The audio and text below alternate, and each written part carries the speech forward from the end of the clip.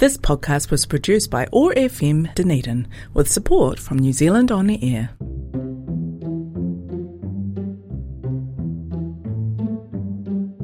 Welcome back, guys. This is OAR FM 105.4 Dunedin. You're here with Falo and Tapu, and we are here on behalf of Otago Science Academy 2023.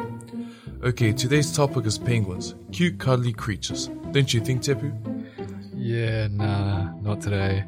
Because I have some interesting information that you may not know. Wait, what? Okay, so basically, penguins' feces shoot powerfully due to their strong rectal pressure. Practically, it is important to see how far feces reach when penguins expel them from higher places. Such information is useful for keepers to avoid the direct hitting of feces. We estimate the upper bound for the maximum flight distance by solving the Newton's equation of motion. Our results indicate that the safety zone should be 1.34 meters away from a penguin trying to poop in typical environments. In the presence of the viscous resistance, the grounding time and the flying distance of the feces can be expressed in terms of Lambert function.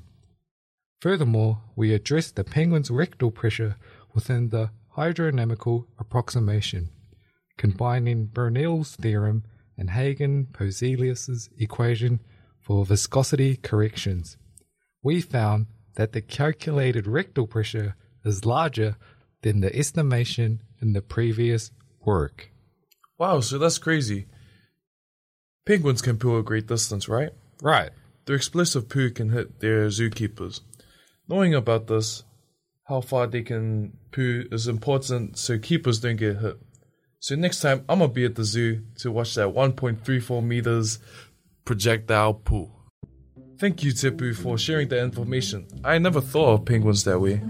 Well, it's an interesting world, is the least I could say.